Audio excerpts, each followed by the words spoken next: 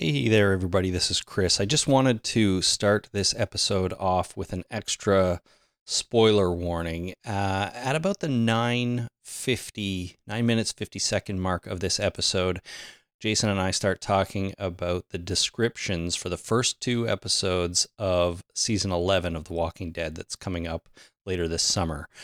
And these are official descriptions released by AMC, but after we talked about them, it became clear that they felt a little bit more spoilery than I anticipated. So just wanted to drop that warning right here, just in case anyone is especially sensitive to spoilers. So that starts at about the 9 minutes, 50 second point of the podcast, and actually goes for about 10 minutes. We're talking about these episodes and descriptions. So just know that going in. Otherwise, enjoy the episode.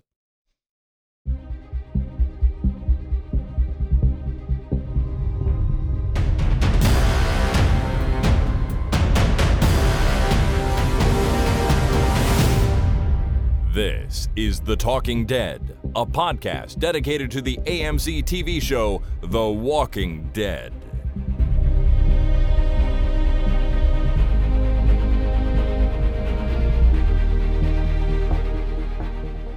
Hey everybody, my name is Chris. And my name is Jason. And this is The Talking Dead number 537, recorded on Tuesday, June 29th, 2021. Hello, everyone. Welcome to the show, including you, Mr. Miles, who I feel like I've barely spoken to all week. It has been rather light on the conversations we've had over the last week or so. It's weird. That's unusual. It kind of is. Either one or both of us have been super busy. I think maybe that's the thing. It could be it. I've been relatively busy, but not extraordinarily busy, so I think it's your fault. It could be mine. Okay. Could be mine. Well, that's fine. I'll let it go this time, but sure. Call me more next week. Yeah, stay in touch. Okay, good. Here we are, everyone. It's 2 weeks past the Fear the Walking Dead finale, so we don't have a new episode of The Walking Dead to talk about, but we do have some feedback from the fine listeners, and also some Walking Dead news to cover. There's a bunch of things I want to bring up and chat about now that we're into the off season. So how does all that sound to you? That sounds fantastic, Chris. Amazing. In that case, I think we should just jump straight into the Walking Dead news. Cool. The Walking Dead news. So item the first here is some casting news for World Beyond Season 2. We sort of thought maybe that show for Season 2 would come back now during the break between Fear and when the main show returns, but that's not the case. We don't know when it's coming back, but somebody by the name of Gisette Valentine was cast in Season 2. I think I'm pronouncing that right. It's Valentin. Valentine. Valentine? Well, there's no E on the end, so... Well, it still could be. It still could be. I'm not sure. Now, I wasn't familiar with Gisette, but you might know her from one episode of Cobra Kai she did, if you've seen Cobra Kai. I have not. Another TV show called Claws, Claws, not like Santa Claus. And then she is in the upcoming Chris Pratt movie called The Tomorrow War, which... The Tomorrow War? I don't know that. I don't think anyone's seen that yet because it's not out, but she's going to be in that. So... hasn't done a lot of stuff I am familiar with. I was not familiar with her work, but she has been cast in World Beyond Season 2. And from bleedingcool.com, Corporal Diane Pierce is a smart, driven soldier who commands the respect of someone in a much higher position of authority. That's the character description. Well, there it is. Yeah, so that's going to be someone with the CRM probably who is reporting to one of the higher ups, but it's a recurring role, so we're going to see a bunch of her on the show, it sounds like. Don't know if it's from episode number 1 or what, but if you're a fan of Gisette Valentine, you're in luck. Or if you've already seen The Future War. The Tomorrow War? The Tomorrow War, because that seems like a time travel movie, and it's got Chris Pratt. I'm kind of stuck on this Tomorrow War thing. I want to look it up and see what it's all about. You know what that title tells me though? What does it tell you? It tells me that they're running out of names for things, because that's a really shitty name for a movie. Yeah, maybe. It's funny that it came up here because we had an Amazon package delivered just the other day, and the box, the Amazon box, the cardboard box was printed with an ad for this movie.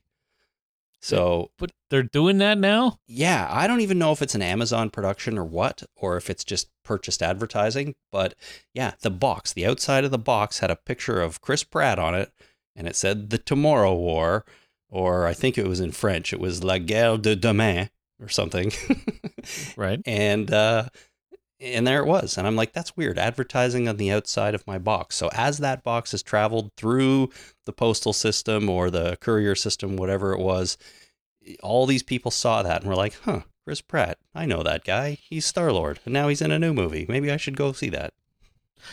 I don't know if putting advertising on Amazon, this is kind of a weird rat hole, but I don't know if putting advertising on Amazon boxes is pure genius or a sign of the upcoming apocalypse. It's just, it's the end of the world kind of thing, right? Where you start advertising on boxes. Because I guess you can't, nobody's going to stores anymore, right? So you can't walk around and see billboards. No? Or, go into a mall and see ads for movies. So they got to put the advertising where the eyeballs are. And everybody looks at Amazon boxes because that's what they order. Yeah. So that's, pure genius. But what else?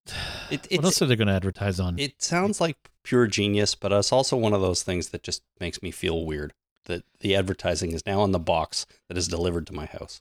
Well, that's because we're over 30 now, Chris, and anything that happens before before the age of 30 is fine, but anything that happens after you've turned 30 is basically an affront to nature. Okay. So, we're older than 30 now, so that's it. Our ways are set, and anything new is resisted and raged against. Sure. All right. Well, I could be. I mean, I feel the rage sometimes. This was an ad for a movie on my Amazon box. But in any case, if you're a Chris Pratt fan, big news. If you're a Gisette Valentine fan, big news for The Tomorrow War and for World Beyond Season 2. Nice. Now, speaking of World Beyond Season 2, it's weird time for this casting news to come out, I think, because roughly around the same time, they announced that Season 2 had wrapped filming. So some of the cast and crew started tweeting and Instagramming that they were done. And I mean, that's it. They've wrapped filming on the season. I guess they're still in post-production. Still no word when it'll be on the air, but we know that it's done and probably coming sometime this fall, I would think. That's the best guess I have. Sure. Why not? Why not? Exactly. They're not going to do it in the summer, so fall's fine. No, but it could be it just feels like it's going to be a busy fall for Walking Dead because we have the main show starting in August and that's going to run for 8 weeks. They've already told us that Fear Season 7 will actually be coming sometime later this year. So that could change, I suppose, but now we have that happening this fall as well, potentially. Are they going to do World Beyond all at the same time? Feels like a lot. So I wonder if World Beyond is going to be pushed to spring next year, maybe. Maybe. I don't know. Anyways, they'll let us know when they know, I suppose. Well, yeah, once they figure it out, they'll let us know. I mean, Gimple will give me a call and say, listen, I have the inside scoop for you. You want to announce this to the world? And I'll say, sure I do, Mr. Scott. And then I will. Yeah, so that's what showrunners are doing now is they're calling their fans individually of their shows to let them know what's happening. It's the new advertising. That's right. It's not even a robocall. It's Scott Gimple calling all the fans because, let's face it, there are fewer of us now than there were before. That's true. So it's more feasible now than ever that he call everybody individually to let them know what's happening. Or he'll just mail me a box that says The Walking Dead World Beyond Season 2 premiering October 29, whatever. Yeah, nothing in the box, just the box. No, that's right. That's the way it's going to work. Perfect. Okay, let's talk about Season 11 of The Walking Dead a little bit. They have released the episode titles for the first 8 episodes. And in fact, they've released long descriptions of episode 1 and 2 of Season 11. So I'm going to go through that right now. Wow. Obviously, if you are super spoiler averse, maybe the titles of the episodes could be spoilers. Maybe the descriptions of the first two you might consider spoilers, but it's public, it's out there. They want you to know this information. So if you don't want to hear it, skip ahead. But everyone else, let's go. Yeah, it's not like they're Friends titles, right? Like the one where Joey finds a cat. That's Right. pretty descriptive of what is going to happen in that episode. So the episode titles of The Walking Dead are not as descriptive as Friends episode titles. No. I don't think there is an episode where Joey finds a cat, but that's the kind of thing that how they would title their episodes. Yeah. That sort of tells you what's going to happen. I mean, in Friends, if Joey finds a cat, that's the whole episode right there. Yeah. All right. So The Walking Dead, season 11, returning this August. Episode number 1 is called Acheron Part 1. So Acheron, Acheron. Acheron? Acheron or Acheron? I don't know. That's a really good question. It is, according to Google, there's a river which is located in northwestern Greece. I don't know if that's what they're referring to. It's shit. If they moved the show to Greece, that'd be awesome. That would be like cool. All of a sudden they're in Greece. Time jump, space jump, location jump. All of a sudden they're in Greece. Well, 2,000 years ago. Fuck right. It comes from Greek mythology, right? It was known as the River of Woe, and was one of the 5 rivers of the Greek underworld. So that sounds kind of cool. Is that like Achilles' heel? If it's Greek, then it's like Acheron, maybe, because it's like Achilles' heel. Okay, yeah, Achilles, Acheron, maybe. Well, I mean, we're figuring this out in real time here. I don't know, but let's say Acheron Part 1. Sure. And here is the description. Returning to Alexandria from a critical food mission, the group realizes it isn't enough. Maggie proposes a new plan, potentially a suicide mission. But what choice do they have? They must find more food for all their people in order to survive and efficiently rebuild Alexandria. If they don't, Alexandria falls, taking them down with it. Once on the road, a violent storm erupts, forcing them underground into a subway tunnel. As nerves fray and suspicions increase, chaos ensues. The terror is relentless as our people get a glimpse of what Maggie and her group endured prior to returning to Alexandria. Meanwhile, those captured by the strange soldiers are relocated to another undisclosed location. So a way longer description than usual, and very descriptive. A little bit of a plot summary there, I think. Yeah. So shit, that's the kind of thing where that's not really a description to give somebody before they see the episode. It's to remind them what happened in the episode once they've already seen it. So should I have been more worried about spoilers then before I read that? Well, it's pretty spoiler. I mean, it was very specific, right? They go on this mission, this critical food mission, which I did today as well. I went to the grocery store to get popcorn chicken because we needed to have that for dinner. Uh-huh. So I came home from a critical food mission. But after that, I did not go on a suicide mission. But they go on a suicide mission. They end up in a train tunnel and nerves get frayed. And meanwhile, you don't usually see a meanwhile in a descriptor of a television episode. Meanwhile, other shit happens. They get moved to a new location with additional soldiers named Steve and Rick, and then Rick gets mad at Steve, and Steve has it seems a little much, but that's okay. I'm not sure it's quite as spoiler as we think, because there are sentences in there, as you said, nerves fray, suspicions increase, chaos ensues. Like that doesn't tell me anything. That's just Tuesday on this show, Yeah, but, you get stuck in a subway tunnel with no lights. It's going to be very stressful down there. The terror is relentless. I mean, that's, again, where it gets to be interesting is things like our people get a glimpse of what Maggie and her group endured prior to returning to Alexandria. Does that mean flashbacks? Does Maggie go through some traumatic experience in this tunnel, which brings up memories of what happened on the road or when she was in this other community? Like, who knows? But sounds like it. That sounds to me like the subway tunnel is going to be somewhat of a birth canal, where they'll have to get through the birthing process and then come out on the other side, go into the light and be happy and live your life. Yeah, maybe. And then we can move on. However, episode 2 is called Acheron Part 2. So it's I a see. direct continuation. Now, tell me, should I read the description for this one? It's similar to the first one in that it's long and descriptive. Spoilers ahead, but go ahead. Okay, Acheron Part 2. The group discovers a member did not make it to safety inside the subway car. Maggie. Surrounded by walkers, going... Subway car. Sorry, I'll let you finish and then I'll jump in. No, well, it says subway car. In the first description, it says subway tunnel. Yeah. So now they're taking refuge in a subway car, I guess. Or they're driving it. I don't know. Well, that's the other thing. Like, subways are in cities, so they have moved into the city if they're taking refuge inside a subway system. But maybe that's why it's a suicide mission. They've gone to the city where there are a lot of walkers or something. I don't know. They've gone to the suicide. The city.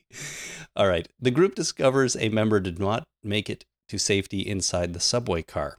Surrounded by walkers, going back out into the tunnel to search is a guaranteed death wish. All eyes are on Negan as the rule of survival shifts. It is no longer no man left behind. The motto now is we keep going. With very little ammo and energy remaining, the group must ready themselves as the walkers have found a way inside the subway train. Meanwhile, Daryl is in his own intense, hellish situation trying to find Dog and finding more than he expected. And Yumiko challenges the process at the Commonwealth Outpost, which threatens her future and that of Eugene, Ezekiel, and Princess. All right, I'm going to put a larger spoiler warning at the beginning of this whole podcast because I should have read these in more detail before I just started blurting things out here in the middle of the show. There's a lot there. There is. And there's a word there that I don't think I've ever used on this podcast because comic readers will know exactly what it means. And I've never talked about it for that reason, because I felt like it was a big spoiler because it's clearly where the show is going, but I didn't want to spread that out there for listeners. So Subway? No, that's not it. I'm not going to say it again if you don't already know. Engine? Meanwhile, actually. Meanwhile. Yeah. Yeah, so you will have heard it by now, but I'm going to record a bigger spoiler warning for the beginning of this episode. Anyways, any other thoughts on any of that, Jason? Well, it's like you said, it's not like this is information that's coming from alternate sources, right? This is released by AMC and Scott Gimple and the showrunners, to the public for their information. This is not, so yes, it's a spoiler, it sounds like, but it's not, spoilers that are going against what the wishes of the show. Correct. They put this out there. So they want us to know. I understand, though, if you don't want to know. That is a personal decision that I have stepped all over here just by reading it out loud. So I apologize for that. But so it makes me wonder how they're going to deal with the subway car, because if they didn't make it out of the subway car to safety, or if they have to go back into the tunnels from the subway car, it makes me wonder if that subway train is moving at all. And, a moving subway train requires a lot of infrastructure. There's no way it's moving. It's just there, stuck. Have you ever been down in the subway in Toronto, right around when the subway closes? I'm smirking because, of course, we've all been to bars and we've all taken the last subway train home from the bar. Sure. Not for a while, but yeah. Yeah. Have you ever seen the maintenance subway go by? Yep. I've seen that. It's fucking diesel. Right? When that sucker goes by and there's, the diesel engine chugging that thing along, spewing out smoke, and it goes through this fucking train tunnel or train station, all of a sudden you smell like there's no place for those diesel fumes to go. You're in a goddamn subway tunnel. So it's crazy that they have a diesel-powered subway car, but something like that exists. So maybe they go down into the subway and find one that runs not on the electrical grid, but on some kind of fossil fuel. And we just finished watching a show where there was a diesel-powered nuclear submarine.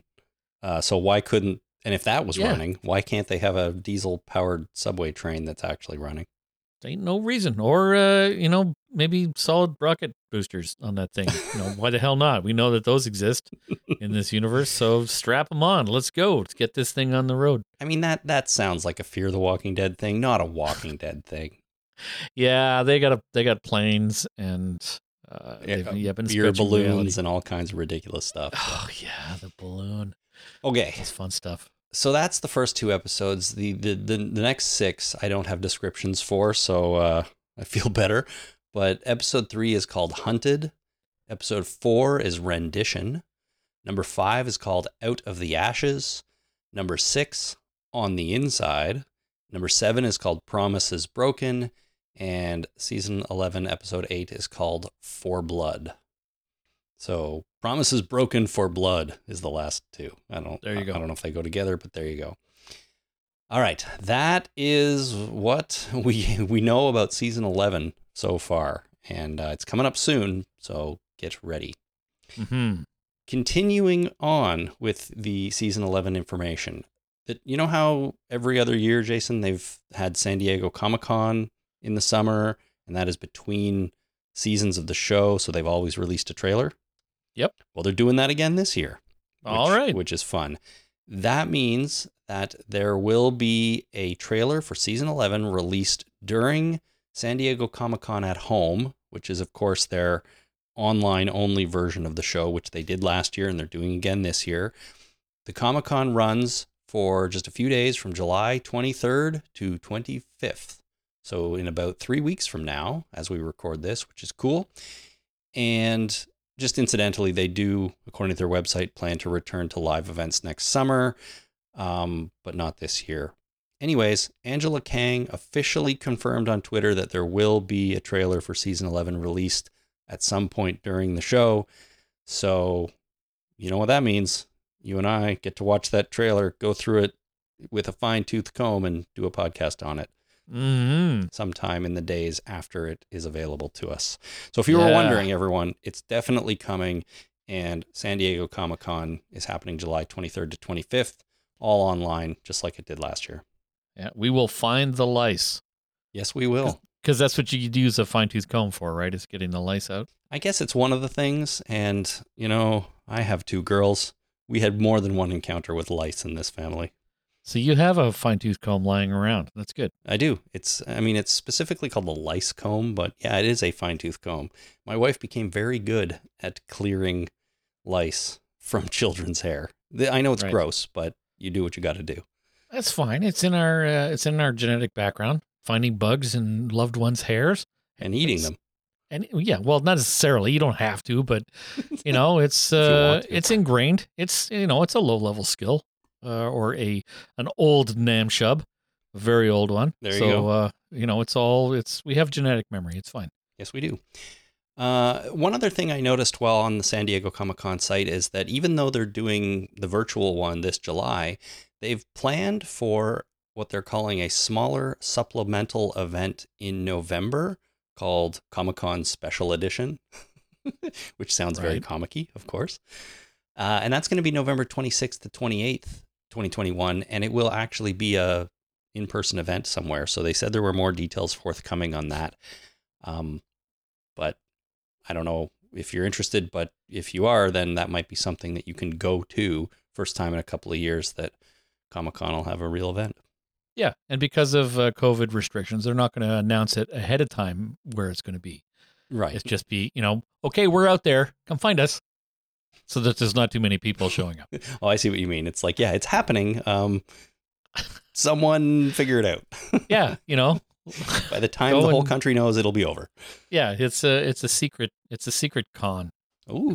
Comic secret con. I think there is a Comic-Con called Secret Con. I don't know if there's not. We should start one. It's a good name. We should. Yeah, it is. All right, so we're looking forward to that trailer, and we will have to figure out when to podcast about that, but shortly after it's released. I always look forward to doing those trailers. The most fun part is going through it, trying to figure it out, and just getting it all wrong once we see the season later on. Yeah, it's not like it's a movie trailer where they just show you everything. It's actually difficult to put it together what's going on in these trailers. Yeah, creative editing, sort of misleading you a little bit. I like it. It's fun. Yeah. I've now officially decided that I'm avoiding movie trailers. Really? All full stop? Nothing? Full stop. I will not watch a movie trailer unless it is a confirmed teaser trailer. Like, I want a trailer that doesn't have anything to do with the movie. Like the first, you remember, I don't know if you remember this, but when the Simpsons movie came out, a year before the Simpsons movie came out, the trailer was just the Simpsons movie. So it was more of an announcement than anything. Yeah, it was just a teaser trailer, right? It's like, holy shit, they're making a movie. This was, back in when the hell was that? That was like 2004. When was the Simpsons movie? 2004, not that long ago. It was a while, though. Yeah. I'm looking it up. Anyway, that's the only kind of trailer I want to see. It's something to just get me hyped. I don't want to know. Like, you don't have to convince me to see a movie. Either I'm going to see it or I don't care about it. Right? I think I'm at the point in my life where I can not see a movie, and that's fine, even if it's an important movie. Well, but there's plenty of movies that you wouldn't know about if it weren't for trailers. But the ones you know about, you're going to know about. I get that, right? The Marvel movies. I don't know if that's true. 2007. Good Lord. Oh my God, it was a long time ago. Well, no, it was more recent than I thought. I thought it was older than that. Oh. But I don't know. Usually I find out about movies. Okay, fair enough. I mean, what I was going to say. Even if it's after the fact.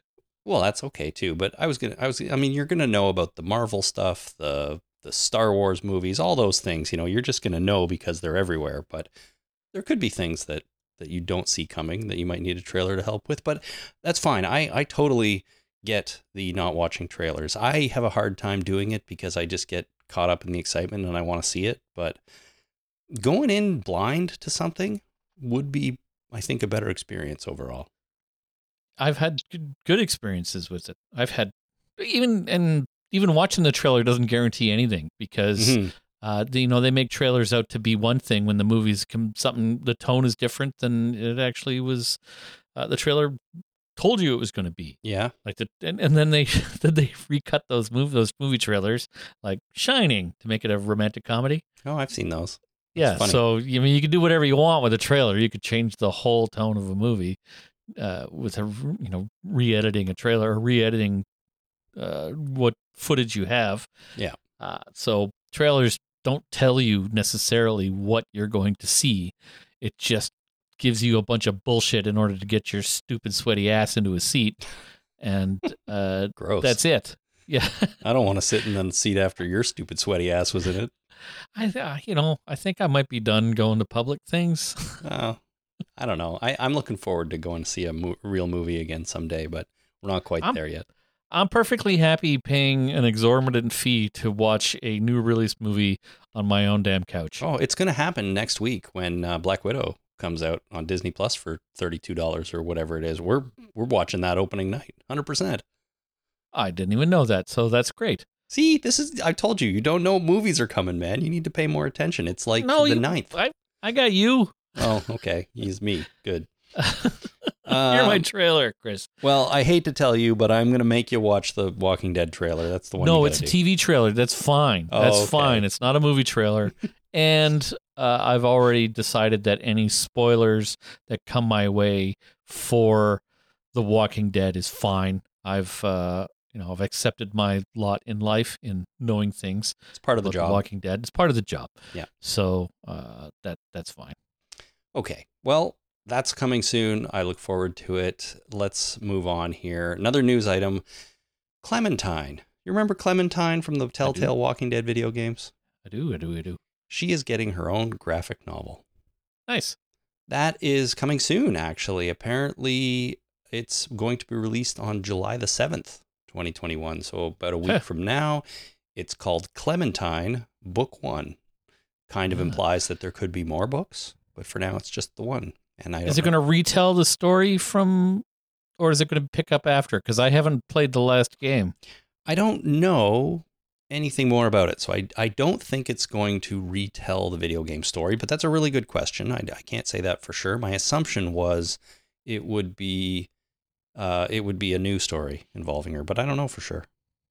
Well, now there's a barrier to entry, right? I can't read the comic unless I finish playing the video game. So now, What? I don't read the comic because I'm not. There's no guarantee I'll be able to finish that video game or go back and play play the video game or finish the series. Well, here's the thing. I wanted to talk about this a little bit because I've recently restarted the video game. Like I've been playing the Telltale game again. It's all available on Xbox Game Pass right now. So if you pay for that, you have access to the whole game. And I was like, you know what? It's 7 or 8 years old at this point. You and I played a bunch of it to talk about on the podcast back then, but I haven't played it since.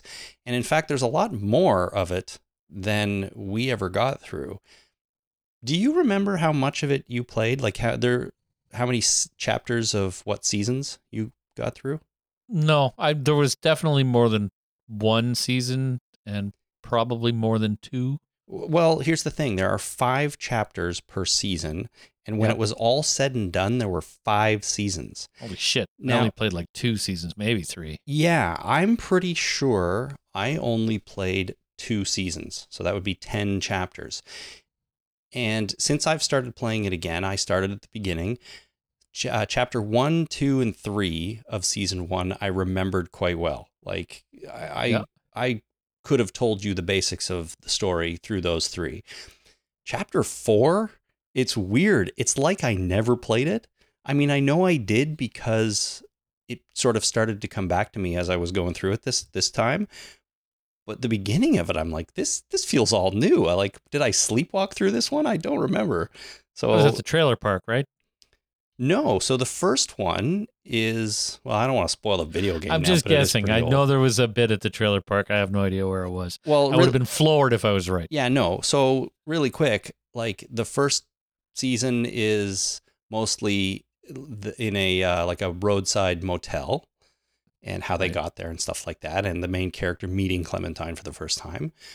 The second chapter, they move into a farm that seems friendly at first. You may remember where that goes. I do. The third chapter involves a train. They get a train working and they travel to the coast. They travel to Savannah. Chapter 4 takes place in Savannah and what's going on there. And then chapter 5, which I've only just started, so I actually don't recall exactly what happens there, continues the Savannah story and leads to the big finale of the season. So I know I played all that. I'm pretty sure I played all of season 2 as well. But again, I don't remember things as well from here on in. It didn't have as much an impression on me as I guess the first 3 chapters of season 1 did. Well, there you go. But I wanted to bring it up because I'm really enjoying it. Like this is actually a great game. And as we talked about way back when, it's not a high action game. It's more of a storytelling type of experience, right? Yeah, it's a choose your own adventure. It is. Exactly. And they're telling the story and they're making you make choices most of the time quickly within a time frame. And some of them are really difficult choices. Some of them involve 2 people in peril. Who do you save? And you want to save them both. Some of them come down to, it's Walking Dead, so there's always limbs being chopped off and stuff like that. There are scenes where you have to do that kind of thing, make that decision. Somebody's in trouble. You have to, and you can't get to them. You have to make the decision on whether to shoot them from afar or leave them to die to the zombies, things like that. It's a good game. I like it. I'm enjoying it quite a bit this second playthrough. I'm glad I restarted it. So if you've never played it before and you have Xbox Game Pass, now's a perfect time because it's all on there. You're paying for it anyways.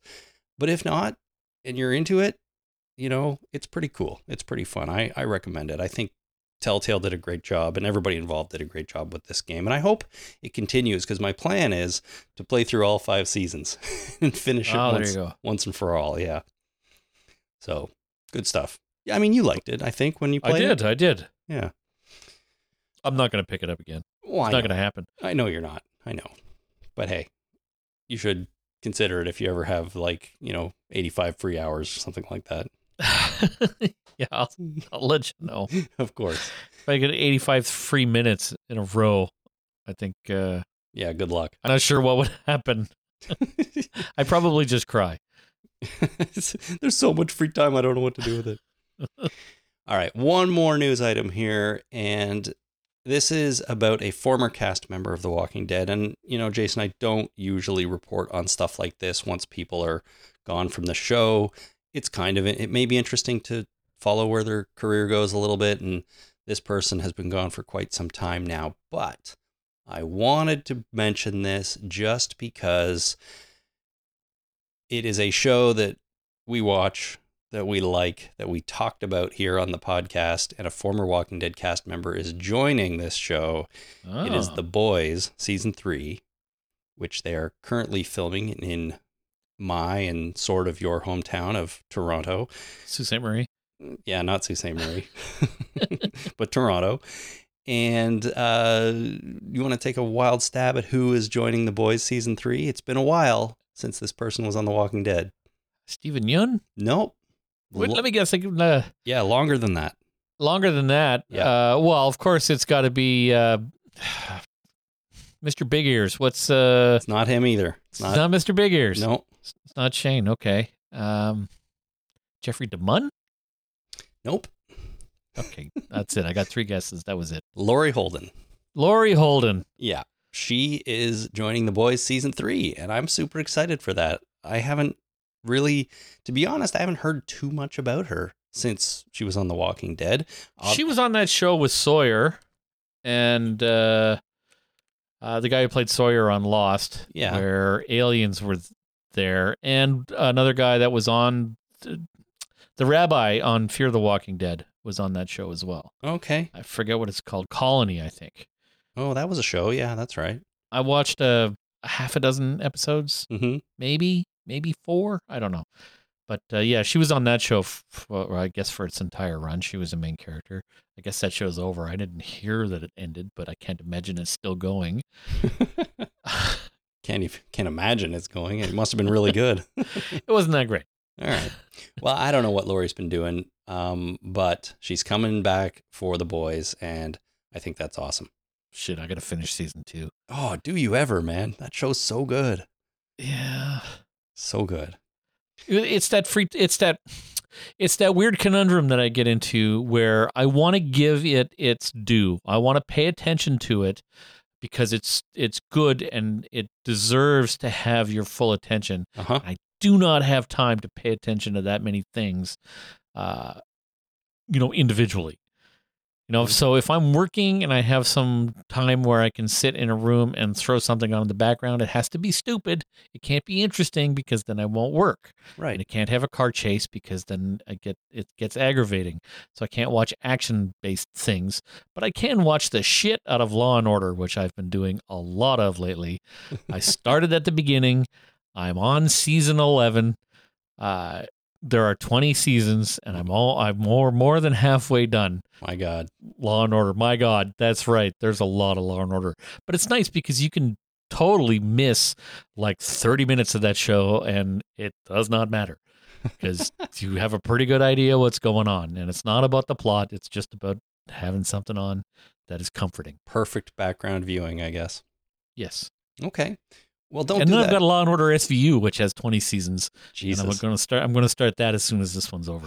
Okay, well, don't do that with The Boys. You do need to make time to sit down and watch The Boys, and there are lots of shows. And that's why I never watched Daredevil, because it was so good, and I wanted to give it its due, but now it's too late. It doesn't feel like it's worth it anymore. So I think it's definitely a roadblock for me on some shows, and it's the reason I haven't watched Falcon and the Winter Soldier. It's the reason I haven't watched anything about Loki yet, because I want to pay attention to that stuff, but I don't have time to do that. And it's the reason why I haven't watched The Boys. It's the reason I haven't watched. There's another show with Kate Winslet in it now. Oh yeah, TV show. Is that the Mayor of Easttown? Is that the one? That's the one. I've watched a couple of episodes. I really like it. Yep. I might never watch it again. I fucking love the show, but I might never watch it again because I'm stuck in this conundrum. Okay. It's got to be a show like friggin' Better Call Saul, right? Better Call Saul is the kind of show where you you make the time. You clear shit out of the way in order to pay attention to it. It's like, no, Jasper, I'm not paying attention to you right now. Go sit in the closet. Better Call Saul's on. Can't you see I'm that? watching Better Call Saul. Kind of thing. Well, somehow you need to get out of this because you're missing too much good TV. And you're just going to get so far behind on everything, there'll be no way to catch up. I mean, you didn't even mention Handmaid's Tale. You got to watch that. I've watched the first 2 seasons of that. Right. Well, there's 2 more now. I know. Yeah, it's a problem. Okay. It's a problem, which is why I'm saying that I don't watch trailers anymore. And if I miss a movie here and there, it's not the end of the world to me. I think I'm at a point in my life where I could miss a significant movie here and there, and it's not going to be stressful for me. Well, that's good. See, I feel like if I missed an MCU movie, it would be stressful for me. I'm pretty sure I didn't see Thor: The Dark World until like years after it came out. And remember, I rewatched everything in preparation for Captain Marvel. Was that the one, Captain Marvel? It was Captain Marvel. I started at the beginning and watched everything, and I timed it so that I would be able to watch Captain Marvel at that point. And when I went to watch Thor: The Dark World, I'm like, I've never seen this before. This is weird. Which is funny now because the Thor movies, the second and third Thor movies, play a bigger part in more of these characters' stories than you would think, actually. And I just find that interesting because I didn't think those second and third Thor movies, I mean, Ragnarok was pretty good, but the second one, which was The Dark World, I had trouble remembering I had ever seen that one either, even though I did. When we watched it on our timeline viewing, it just felt like this was not important at all. But now, with all this other medium and a show about Loki, like these things are playing in more. And are they? Yeah, Marvel does a really good job with that. I just wanted to say before we move on, though, you haven't seen Falcon and Winter Soldier, so that doesn't upset me too much. If you're going to pay attention to a show, though, make it Loki. It deserves more attention and demands it, I think. My attention is a limited commodity at the moment, and it's annoying, yes, but it's something I have to live with. And maybe over the next few weeks, things will be a little bit better with Jasper going to day camp starting on Monday. So, I'll be able to work when it's time to work. And then when it's time to, when it's family time, I'll do family time. And then maybe I'll have some free time after that instead of just going, oh, fuck it, I'm going to bed. All right. Well, you get your shit sorted out because you're missing a lot of TV. Right. And that is it for the news. Let's move on into some listener feedback. What do you say? Cool. Listener feedback. Alrighty, so our first email here comes from Chris in the UK. He wrote a long email, as he often does, so I took out some chunks here. The first one is about Strand, and Chris writes, contrary to Chris's perspective, meaning mine, I actually found the Strand stuff the least compelling of the episode. I was pretty bored by most of it. That said, if they are setting up Strand to be the big bad next year, I'll consider these steps worth taking. I think they sort of have to do that, by the way. They can't just be setting him up to be someone whose loyalties are ambiguous. He's been that way since he was introduced. As for the building he went to, I assumed it was somewhere we already knew, but apparently it wasn't. It would have made more sense if Strand had been looking for a building big enough to have a substantial basement, but he went upstairs, not down. So it is what it is. I thought the Strand stuff was interesting just because it was, albeit a simple one, he was really the only character I thought that kind of reckoned with his character traits a little bit. And the fact that he survived the nuclear blast is what changed him and what seems to have changed him into embracing the dark Strand. And we'll see how that plays out next season. But the building thing, I agree. It seems sort of silly. He just shows up in a random building, doesn't go into the basement to take cover, goes up to the top floor where it's all glass windows. Well, he was being chased by zombies at that point, right? Yeah. I mean, he was trying to get into the building, and then the only way to go was up, and then the only way to go was up, and the only way to go was up, and then, hey, there's a guy there. Yeah. And oh, look, a nuclear explosion out the window. Let's watch. Let's watch. Don't cover your eyes or turn away or anything. Yeah, or, well, I guess they expected to die, right? It's just like, okay, this, it's the end of the world as we know it, and I feel fine. He sure did. Now, Chris goes on about Dakota, and he says, I think we have to be fair. Most people have wanted Dakota dead, and they went pretty much as big as you can possibly go in that department. True, she got to choose her own way out, but I don't think she died content. Resigned to her fate, possibly, but she was pretty broken. As for JD Sr. and June forgiving her, I don't think we necessarily have to believe they really did. Not that they were lying necessarily, but it's one thing to say the words and quite another to really have dealt with all the emotions. JD Sr. in particular was much more focused on taking down Teddy and turning Dakota against him. Why would he care about that? Well, his pursuit of Teddy was important enough to him to make him leave his wife and child. I think it's pretty well established that he is obsessed on this point. Could he subsume his love for his son in pursuit of Teddy? Sure, he's already done it. June could just have been following Senior's lead. So, some thoughts on them forgiving Teddy or Dakota. I still think it's weird that they, in the face of nuclear explosion, followed them there to forgive them and do all that kind of stuff. And I guess if John Dory Sr. was obsessed with doing this, it just kind of feels like it's out of nowhere to me, but that's partly because the character shows up out of nowhere after all this time, right? Yeah, but, didn't he state his objectives at the beginning saying, I'm going to kill you kind of thing? Yeah, he did. He did.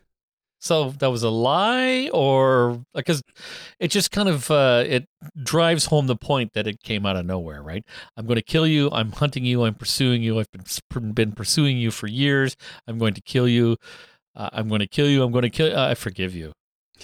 Yeah. Oh, because there's going to be a nuclear explosion right above our heads.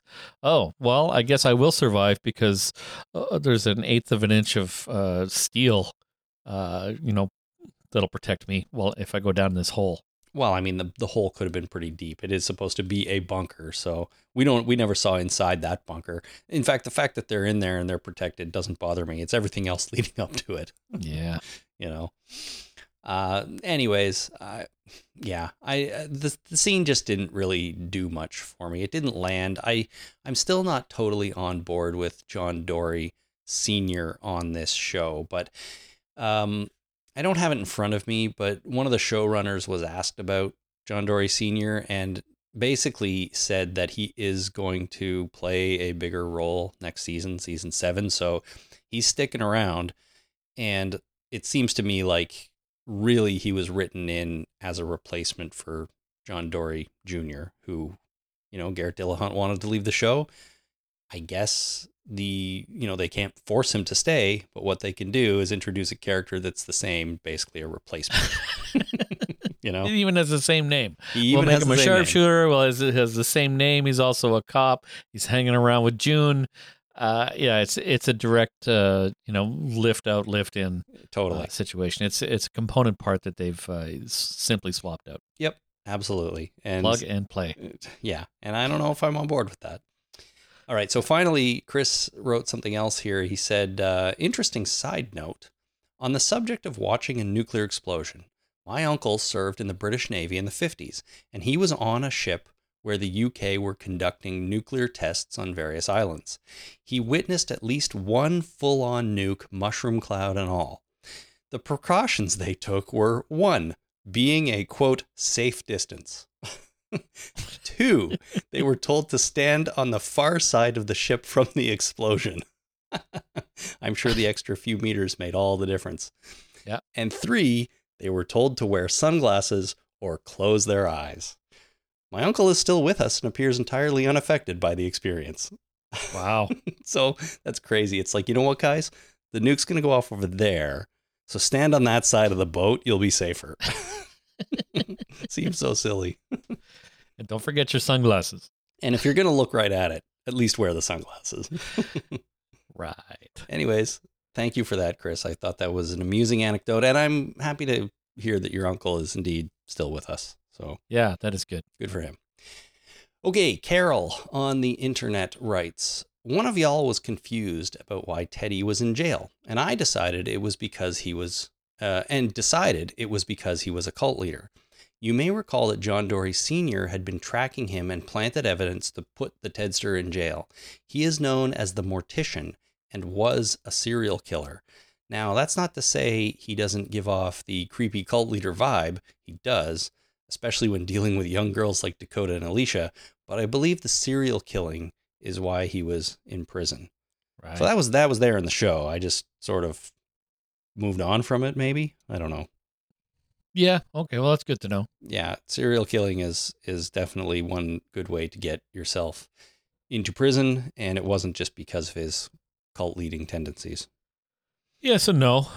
I mean, there's a staggering number of estimated actual serial killers still at large, Like out there. Why? I mean, doing stuff. Okay, and they don't get caught on a lot of times. The only time, Ed Kemper. Okay. The co-ed killer. He killed a bunch of university students. The only reason he was caught, well, he wasn't. He turned himself in. He's like, yeah, nobody's going to catch me, and I feel bad about this, so I'm just going to turn myself in. And he did. My God, how about this for a resume? I just Googled the guy, and like the first sentence of his Wikipedia page is Edmund Emil Kemper III is an American serial killer, serial rapist, cannibal, and necrophile who murdered 10 people, including his paternal grandparents and mother. That's not a very nice guy, Jesus. Well, he killed his grandparents when he was underage, so he went away for that for a little while, and then he ended up killing his mom and having sex with her severed head. I don't know if I want to read about this guy. The second sentence is, he is noted for his height of 6 feet 9 inches and for his high intellect, possessing an IQ of 145. He's fucking huge, and he's very smart, and you should watch... what's that show that I liked a lot? Law and Order? Mindhunter. Oh my God, Mindhunter. Okay. Ed Kemper plays a big part in the first season of that, and it's fucking great. Wow. You should watch that show. And that guy is friggin' weird. And nobody would have caught him if he hadn't turned himself in. Nobody would have caught him. And there's probably a staggering number of serial killers out there right now that nobody will ever catch. Well, I don't want to think about that. No, so when you say, being a serial killer is a good way to get put in prison, it's not. All right. Generally speaking, sorry, Chris, but it's not. Well, there goes my plan for the rest of my life. Well, serial killers are so hard to catch because a lot of them pick people at random to kill. Right? Whereas if you go and, murder someone when the police look at a murder, when they're investigating a murder, the first thing they do is they go look at the spouse. Right? Yep. So if a woman dies, you don't find her spouse, and that there's a real good chance that that person is the killer. So, well, that's pretty sad, but it's true. But if you pick people at random, it's hard to track that down. Mm-hmm. I guess so. All right. Well, no serial killing for me then. Yeah. Sadly, it's not in the cards for you, Chris. No. All right. Carol, our listener, had one more thing to say. She said, I also believe that Dakota has been vaporized and cannot reanimate as a zombie. Once she turned to ash, it follows that the shock wave would scatter her ashes into oblivion, where she belongs. Yeah. So there you go. Dakota ain't coming back. Not that I thought she was. That wouldn't have worked for Deadpool. Deadpool would have survived that. Yeah, but Dakota's not Deadpool. He's not. She's not Deadpool, but the fact that just a nuclear explosion turning someone to ash and then scattering them around, for most people, that's fatal. For most people, yeah. For Usually. Deadpool, not so much. Not so much. Eventually the pieces will find each other, and he'll reconstitute. Well, Dakota ain't no Deadpool. She's dead. No. All right, here's a call from Scott. Hi, Jason. Hi, Chris. This is Scott from Arkansas, calling in with a couple of thoughts after having listened to your podcast about the season finale of Fear the Walking Dead. I wanted to address Jason specifically on this because of the issue with the baby and how you almost raged to quit the show as a result. I get it. I'm a dad. I've got 3 kids. However, all 3 of my kids are more or less grown by now, whereas I understand Jasper is still very, very young, and his infancy is still very near in your mind, and, wasn't but just a few years ago. And so, as a father of a newborn, I would have been bothered more by it. I don't want to sound like you get jaded as your kids get older, although that can happen. But I think that when your kids are older, maybe it doesn't hit as hard when you see something like that in a show or a movie. But this is The Walking Dead. It's supposed to be uncomfortable. It's supposed to be dark. That's part of why I like it. I mean, I can accept the fact that this is fiction. The baby's not really being put in real peril here. But I'd like to reference Stephen King in this moment. If you don't mind if I spoil the book Cujo that came out in the 70s. And the book ends differently from the movie. In the book, you've got the mother and the son trapped in the car in the sweltering heat, and they're getting dehydrated, but if they open the door, the rabid killer dog is going to get them. And the father is desperately trying to find them. And in the book, the child dies. Now, when I read the book the first time, when I got to the part where the child dies, I threw the goddamn book down on the ground and said, F you, Stephen King. And then as I sat there thinking about it a few minutes, I thought, Stephen King, you brilliant SOB. He made me get so invested in this family, and he caused me to have a strong emotional reaction because of this child. And I finished the book, and the book managed to pull off somewhat of a happy ending anyway, because the father and the mother were on the verge of divorce, and because of their sadness, they had to grow together to kind of overcome their grief, and it renewed their relationship somewhat. And I think, if I remember correctly, they were pregnant with another child on the way. So I look at the deal with the baby being put in peril like that. Rachel, I believe, was the mother's name, the character on the show. So I think she was experiencing a situation where human drive, you're a mother of a child, you know the end is coming, you know there's no hope, but you hope against hope. You're trying desperately to get as far away as you can for the sake of your child. You have a flat tire. Shit, okay, all right, let's try to fix this flat tire as quickly as we can.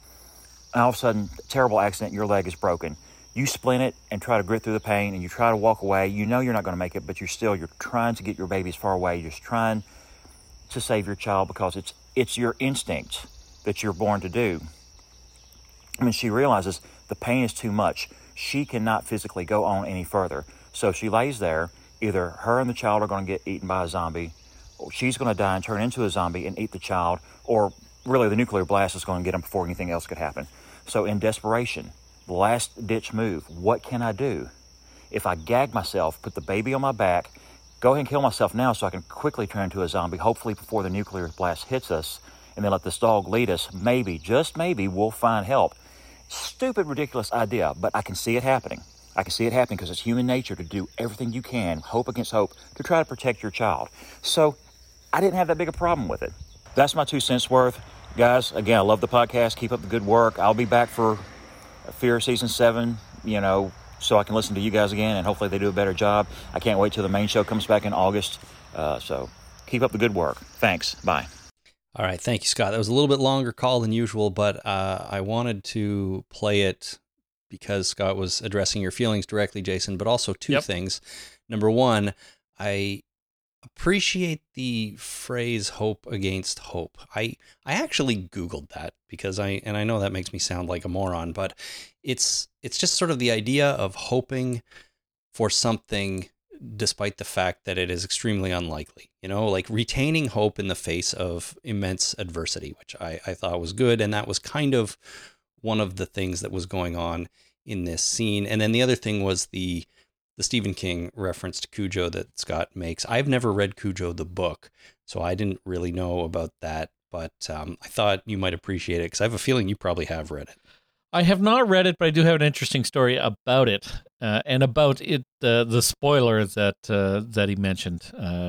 My mom was a Stephen King. I got my Stephen King novel reading from my mom. My mom read a lot of Stephen King when I was younger, and she was reading Cujo one day, and this was, like you said, in the 70s. Yep. So I was about 8 or 9 when my mom was reading this, maybe the early 80s, and she was just reading it, and I decided to just throw something at her to pretend spoil the book. I didn't know anything about Cujo other than it was about a dog. And I looked at her, I said, "The boy dies." And she's like, "What?" I was like, the book, the end of the book, the boy dies. And she has never forgiven me for that because I spoiled that book for her, even though I was just making a joke. And Nice. It turned out to be true. Nice one. So, nice one. So I'm the asshole in that situation. I was just trying to make a joke. I didn't know it was true. So the spoiler of that book and the fact that a young boy dies in that book, I spoiled that book for my mom, and I felt bad about that for fucking 40 years now. Well, I walked your mom down the aisle at your wedding. She probably likes me more than you at this point. She might. I think she may have forgiven me because I'm her loving son. Yes, of course. But I have not forgiven myself. Oh, I still feel bad about that. And every once in a while I can see the future. Like I remember my boss one time, I was working at an entertainment agency, and she came in and she said, "I've been looking for my passport for like 3 days and I got to get on a plane. I don't know where it is. Do you have any idea where it is?" I said, "Did you check your glove box?" Just out of randomness. Did you check your glove box?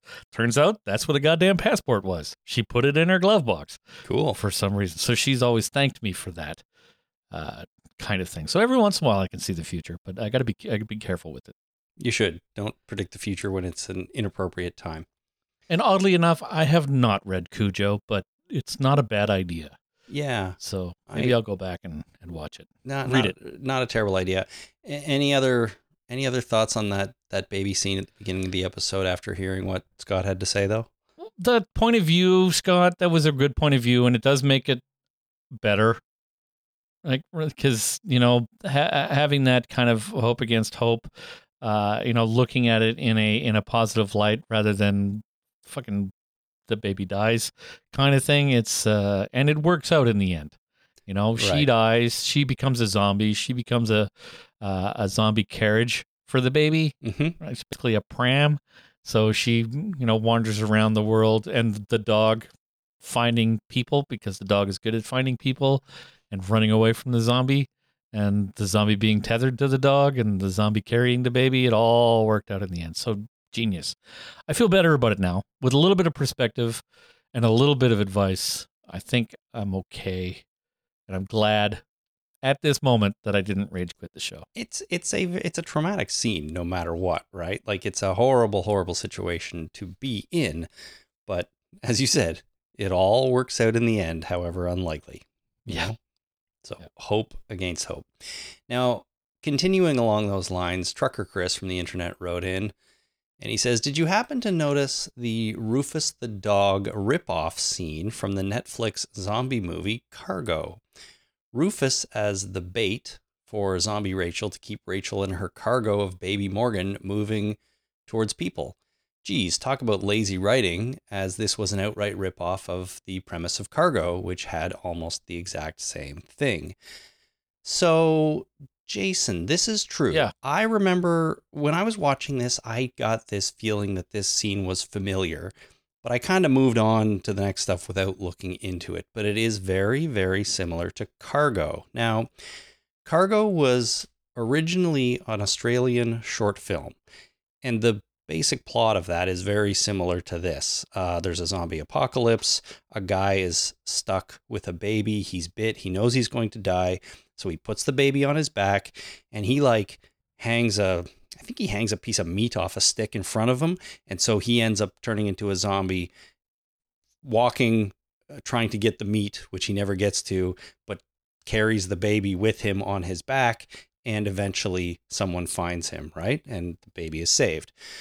They made a 2017 full-length remake of this film called Cargo, and it starred Martin Freeman.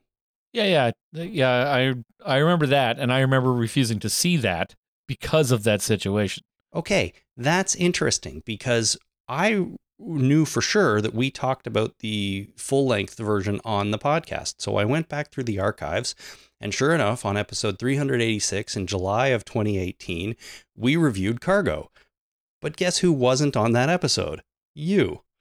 That was what was the date? It was July of 2018. So it was Well- long after Jasper was born. I guess the reason you weren't on is because you didn't want to watch the movie, which I didn't realize Yeah. until right now. Oh yeah, no, I refused to watch that movie. I can't. I wouldn't have watched that, especially in 2018. There's no way. Yeah, so Christina filled in. Her and I talked about it, and then we had our friends Kim and Scott from the Fear Me podcast on to chat about it as well. So there were 4 of us on there that week talking about Martin Freeman and Cargo. So interesting. If you wanted to hear us talk about that, you can go back and check that out.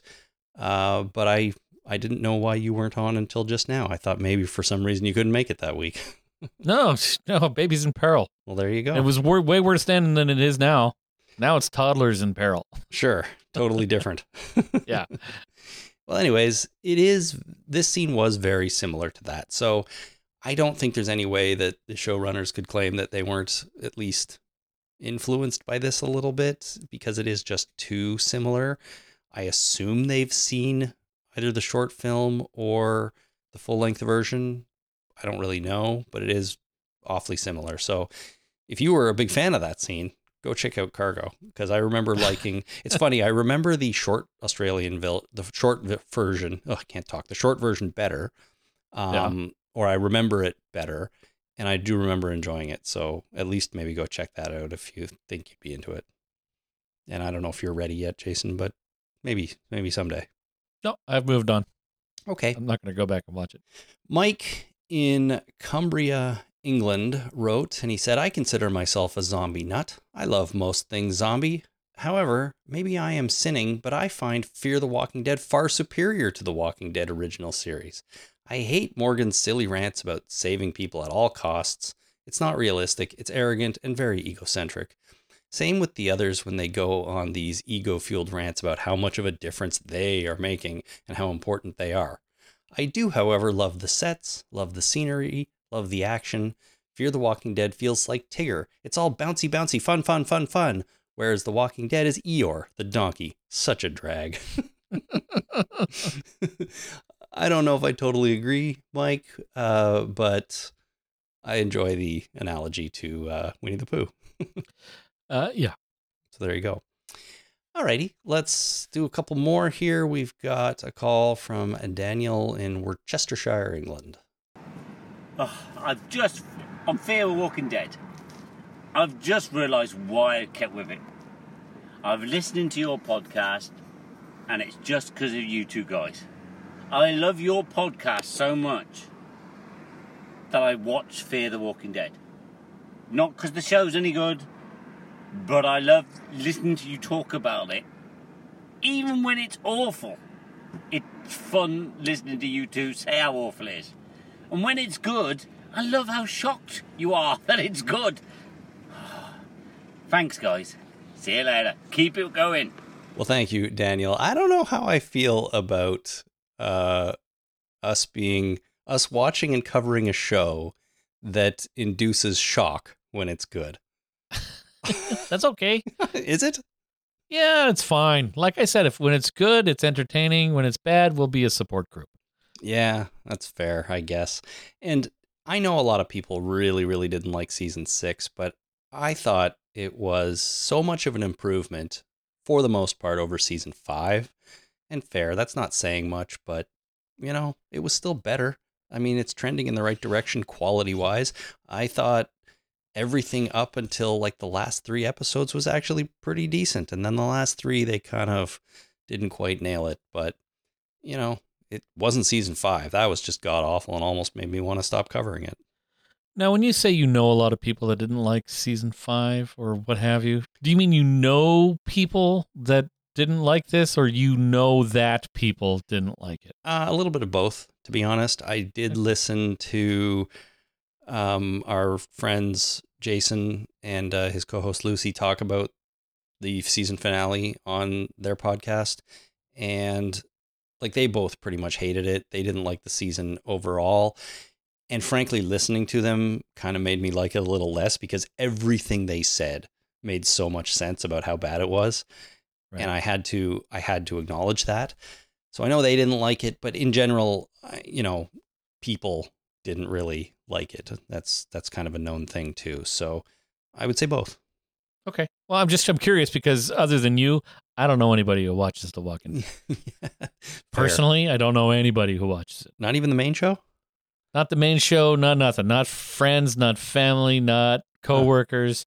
It's been years since I talked to anybody who watched the show, and the last report I've got from people who did watch the show stopped watching it when Negan killed Glenn. Yeah, I know many people like that too. Even my wife doesn't watch it anymore. She fell off, and that was just too much for her. Yeah. Same with my wife, but my wife watches The Bachelor and The Bachelorette, so, no accounting for taste. Can't right? trust her for anything, yeah.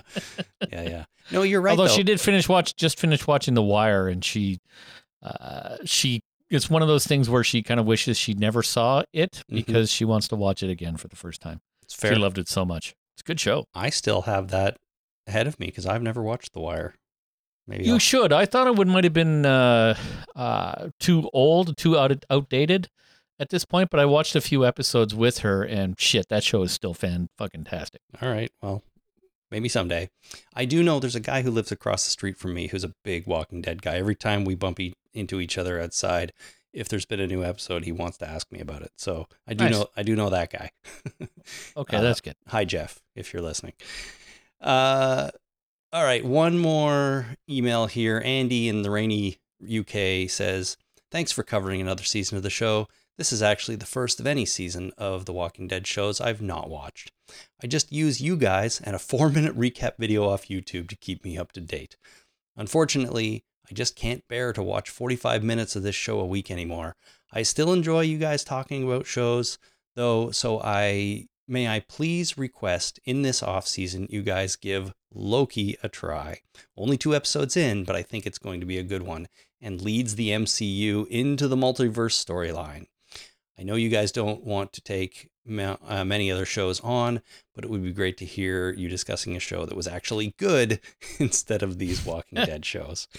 Well, thank you, Andy. I've seen the first 3 episodes of Loki. There are only 6. Jason hasn't yet. If he does get around to watching them, I could see maybe a little discussion on it, but we'll have to see. I'm not sure where we're going to go over the next few weeks as we lead into August. I could make an effort. Yeah, I don't know. The other thing about this is watching Loki. I'll say right now, I think it's great. I really am enjoying it, but I must admit, I find the whole multiverse thing with the MCU a little bit intimidating, to be honest. I don't know. I don't feel like I have enough background on it or understand enough about it and where it comes from within, the Marvel universe to really do it justice if we talk about it or to talk about it in any in-depth way. And maybe that's okay. But I don't know. Is it just the concept of a multiverse, or is it the Marvel Cinematic Universe multiverse? It's more the Marvel Cinematic Universe multiverse, yeah. That's what I don't feel confident talking about, and I feel like you would need to discuss this show. But maybe there's an angle where we come at it from that position of ignorance and see what the show does for us, not knowing anything about the MCU or whatever. That's not what they call it, though. The Marvel MCU multiverse? No, not yet, unless I just coined it. The Marvel Cinematic Multiverse Universe. The MCMVU. Well, I hope so, because, the Marvel Cinematic Universe multiverse is also MCOM, right? Which is probably not the best acronym. Oh, my God. I'm glad you were here to point that out. MCUM. Okay. Yeah, maybe not the best acronym. So maybe they should call it something else. All right. Well, we'll work on that. It's not up to me. Yeah. No, I'd probably stick with that, really. If I had a choice. Sure. Why not? Anyways, maybe we'll talk about some Loki. Here's the other thing. We had more than one person, Jason, write in saying that we should cover Black Summer again. Here's the thing about Black Summer. Season 2 just came onto Netflix. You and I talked about a couple episodes of season 1 back on podcast number 432 when it first came out. I remember thinking it was okay. I don't think you liked it very much, and neither of us continued watching it and finished season 1. Although I did watch a few more episodes after that. I never finished the first season. So now, if we were going to watch season 2, I'm not sure how to handle it. People are saying it's good and that it's up our alleys. And of course, we talk about zombies all the time, so it does make a certain amount of sense. But I think, I would have to go back and finish the first season first and then do season 2. I don't have any memory of that show at the moment. Can you refresh my memory? What's it about? Black Summer, fast zombies. And, it starred the first episode. I forget her name, but she was somebody. That doesn't help, I know. But no, I think we watched the first two episodes of it. All right, let me see what I've got going on here. All I'm saying is a number of people suggested this for us to do during the off season. I just can't bring myself to it doesn't make sense to me to start in season 2. I would have to finish season 1 first, and maybe we do that, and then maybe we talk about season 2. But that's going to take a little bit of time to get ourselves organized. Nope, I got nothing. I don't recall this. Okay, well, it was number 432. It was only about 100 episodes ago. But I get it. We've done 537 now, so they all start to blend together back then. Well, it's not the episode in particular I don't remember doing because there's probably lots of those. It's this Black Summer television show. I don't have any memory of watching any of it. Interesting. All right. Well, we will think about it, everyone. I don't know. We do need to do something over the next couple of months before The Walking Dead comes back. So maybe Black Summer's a good choice there, because I didn't think what I saw of the first season was that bad. I actually enjoyed watching it. I just ran out of time or got distracted or something like that, and we moved on. But maybe I'll have to go back. So we'll think about it. Maybe we'll cover some Black Summer, but I appreciate everyone asking. And, if you have something else you want us to watch or chat about, just send that in as well. We love getting recommendations from people. All right. That is it for the listener feedback and pretty much it for the podcast, everyone. Just before we go, I do want to send out a thank you to a new listener who has recently become a patron at patreon.com/thetalkingdead. And that is Eliza L., who recently joined. So thank you so much, Eliza, for doing that. Very much appreciate that. If you would like to become a patron and support this podcast in a small way, or a really big way. I mean, we love those, $1,000 a week patrons. Those are really great, But, if you want to do that, you can hit that URL, Talking Dead, patreon.com/thetalkingdead, and join our Patreon. I must admit, I do wish I was a little better at Patreon because there's lots of bonus stuff we could do for patrons. I just have never put the effort into figuring that out, and then, talking to you about recording more podcasts or whatever. So right. Maybe that's something we should talk about, but I don't know. I do wish I was better at it, but regardless, thank you so much to everyone who is a patron of this show. Very, very much appreciate that. If that's not something that you want to do, but you want to support us, you can also make a one-time contribution via PayPal by going to talkingdeadpodcast.com/PayPal to do that. And of course, any 5-star ratings or reviews you want to post on Apple Podcasts or other podcasting platforms, very much appreciated as well. So thank you so much to everyone who listens and supports the show. All right. That is going to do it for this podcast, everyone. Thank you so much for tuning in. If you would like to get in touch with us or send in any comments or suggestions or feedback or whatever, you can do that by visiting the website and hitting send voicemail, the send voicemail link at the top, which will allow you to record a message and send it right into us. You can also fire emails to talkingdeadpodcast@gmail.com. gmail.com. Our Facebook page is facebook.com/thetalkingdead, where I post all these episodes and occasionally news. And sometimes there's some good discussion going on over there. All right. Thank you so much, everyone. In a couple of weeks, we will be back with another podcast about something, maybe Black Summer, but I don't know. I haven't decided yet. We'll have to think about it. But we look forward to seeing you then. Until then, my name is Chris. My name is Jason. Thanks so much for listening. Ciao.